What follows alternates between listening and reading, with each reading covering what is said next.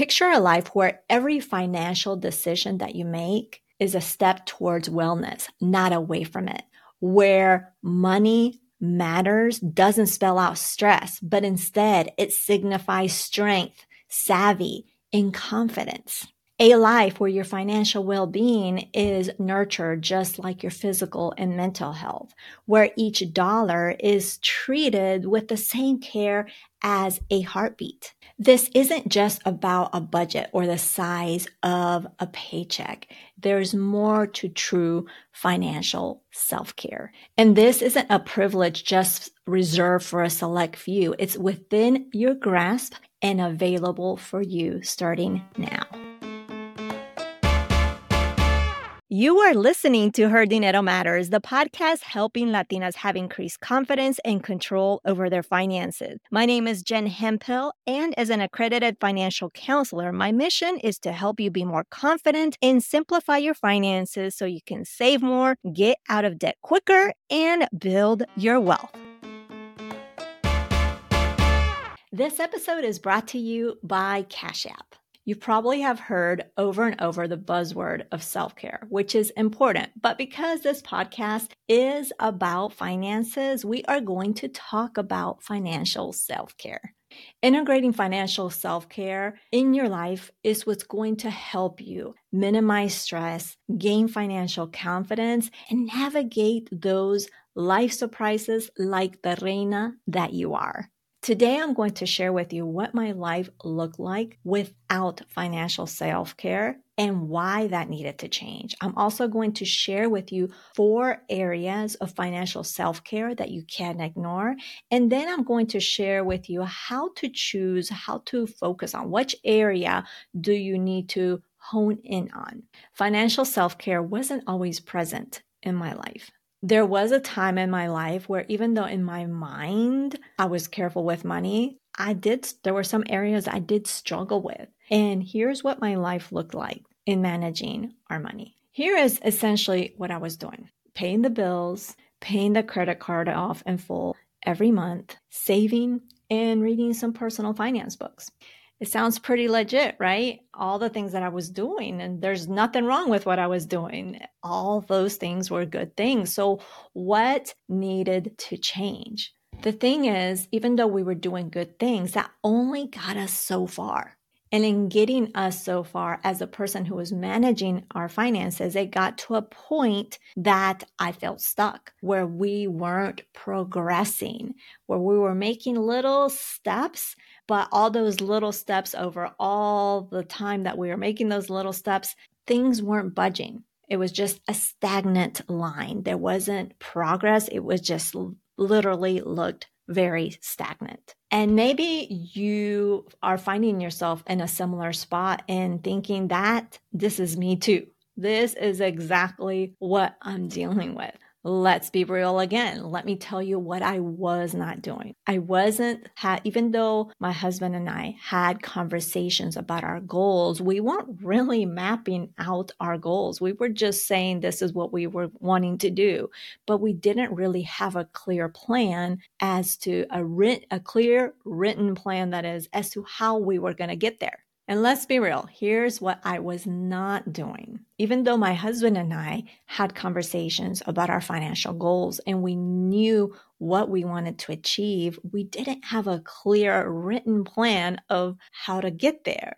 And in addition, we didn't really have a real budget. We thought we had a budget, but essentially we had a checklist to pay the bills. It wasn't like a checklist like you think of a checklist. It was a checklist in the form of a spreadsheet. Let's just say that. So how should we define financial self-care?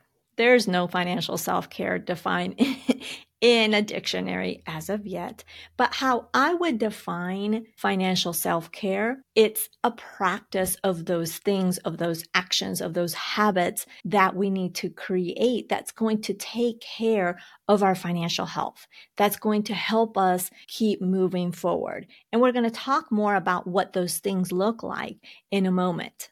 When you incorporate financial self-care, it helps you establish a positive relationship, a positive mindset around money. It's going to help you build confidence when you're making those financial decisions, and you're just going to feel good about your future. In my perspective, there are 4 areas of financial self-care: the emotional or the mental area, the physical area, the prioritizing yourself area, and the growth area where you're learning.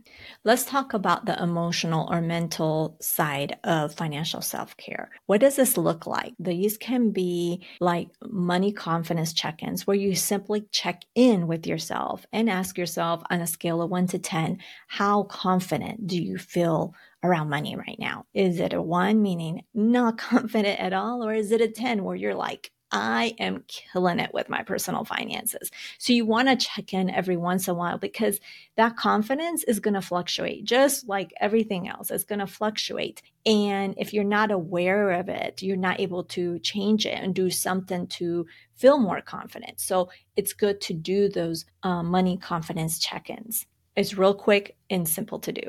Another part of this can be mindset, just similar to the money confident ones, your mindset check-ins. And that is essentially what kind of thoughts are creeping into your mind when it comes to finances or handling your money. Are they thoughts of scarcity? Are they thoughts of we don't have the money? Are those thoughts are like we can't afford it? Are the thoughts that are creeping in saying things like we're always going to be broke? Are they saying things like we're going to be in debt forever? What are those thoughts that are creeping in look like? Because if they are those that I just mentioned, those are some thoughts that we need to get rid of. So those thoughts that come into your mind don't have to be always negative. They can be things where you're confident around money, where you're thinking positively around money. But the essential thing is you need to know what is creeping in your mind, what is continuously popping in your mind. Because if it's something that doesn't serve you, you got to put that thought in check. That way you can really focus on progress versus having those negative thoughts hold you back. Another part of your mental, emotional side of this area is really understanding your story, your money story, how you were brought up around money, what you saw, what you heard, what you experienced, because understanding that money story can help you really look at if you're living that past money story in the present, if you're repeating some of those cycles. So for example, if you heard a lot of, we can't afford it, we don't have the money, and you're continuing to repeat that money story in the present, that's going to hold you back. So you have to have an understanding of your money story so you can create a new, if need be, so you can create a new money story that serves you, that can continue to propel you forward instead of holding you back. The last aspect of this is being able to communicate with your partner about your financial wants and needs, because in a partnership, yes, there's a union and in that partnership. And yes, there's financial goals, but that you have together. But there are some individual things that you want, right? Whatever that may be. And so you want to be able to communicate that with your partner, especially those things that cost money. And so that way you can make sure that you integrate it in your financial plan and your budget. So that's essential. So that's the emotional and mental area of financial self-care. The second area is the physical, and the physical is really what we most focus on. So that's the budgeting, paying the bills. Money check-ins are really important, where you sit down and really look at what's going on with your money, creating financial goals. So these are things that you hear of. Also, checking your progress is something that's important as a part of your financial self-care, but people don't do it enough. So that's in the physical aspect of this. And also you need to review and adjust your plan. So in the physical area of financial self-care, we definitely do have a good bit of episodes on different areas. And a really good tip is if you go to the show notes of this episode, on the right-hand side, you're going to see a search bar. In there, just put a topic, whether budget or financial goals or whatever. Put that the topic that you're searching, and that search bar serves as this podcast's Google search. Not as fancy and not as tech advanced, but that's going to help you find some other episodes because we have a ton of episodes. If there's a topic that you're not seeing, just make sure to DM me. And in the show notes, there are also some suggestions that are related to the topic we're speaking to. So that is the physical area. Now, the next area, you're like, what? But this is important. The next area is really about prioritizing yourself. Listen, we have to also prioritize ourselves. It's not selfish. There's nothing wrong with prioritizing ourselves. In fact, when we prioritize ourselves and take care of ourselves, we can do other good things for others because we already took care of ourselves. But unfortunately, we are good about putting ourselves last. So that's why I felt like prioritizing ourselves is an area in financial self-care. Because if you take care of yourself, you are happy, you are able to take care of your finances easier. That's just how it goes, right? So how do you do this? Besides doing all the health and eating well and exercise and everything, I suggest that you budget in stuff that you like for you. How does that fit in your budget? Yes, if you like to go to the spa, if you like to get manicures and pedicures, think about those important things that are important for you. See how you can fit those in. That is taking care of your stuff, because when you are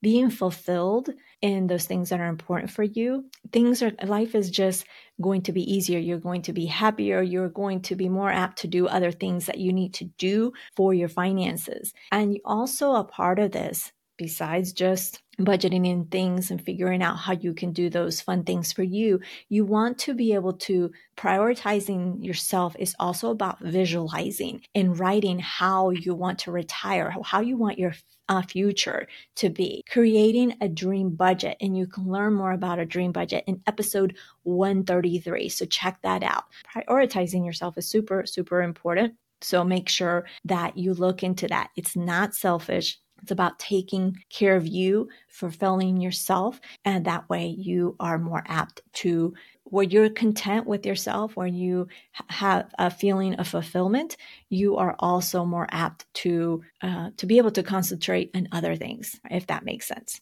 The fourth area of financial self-care is just growth when you learn. And that's really is just looking at the trends, taking some time to look at the trends of your spending. What does that look like?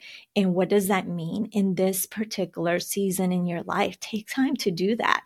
And also learn something new about finances, whether it's a book or from a podcast like you're doing at this very moment. So at this very moment, you're actually practicing financial self-care in the growth and the learning area of financial self-care. So you're probably wondering, okay, you've talked about multiple things. Where do we start? Where do I start? Do I need to do all the things? No, you absolutely don't need to do all the things. Where do you start is trusting yourself, thinking about what it is that you need right now in this season in your life. Also thinking about where you're at in your personal finance journey, because the reality is you're probably already doing some things that you're doing well. So those things that you're doing well, you don't need to focus on. Think about the things that maybe you aren't doing, some of the things that I discussed earlier that maybe you're not doing, and seeing what would make the most difference. You don't have to do all the things. Just start with one and seeing what would make the most difference for you in this season in your life. So what did you think? I hope that you found these areas of financial self-care helpful. I hope that you implement some of these things, because I get it. I know there's a lot of things that are going on in your life right at this very moment. Some days are fantastic and some days are challenging. I get that. When it comes to our finances, the way to get out of that overwhelm that we feel is to incorporate some sort of financial self-care. You choose what you focus on. Trust your instincts. The faster you act, the faster that feeling of overwhelm will diminish.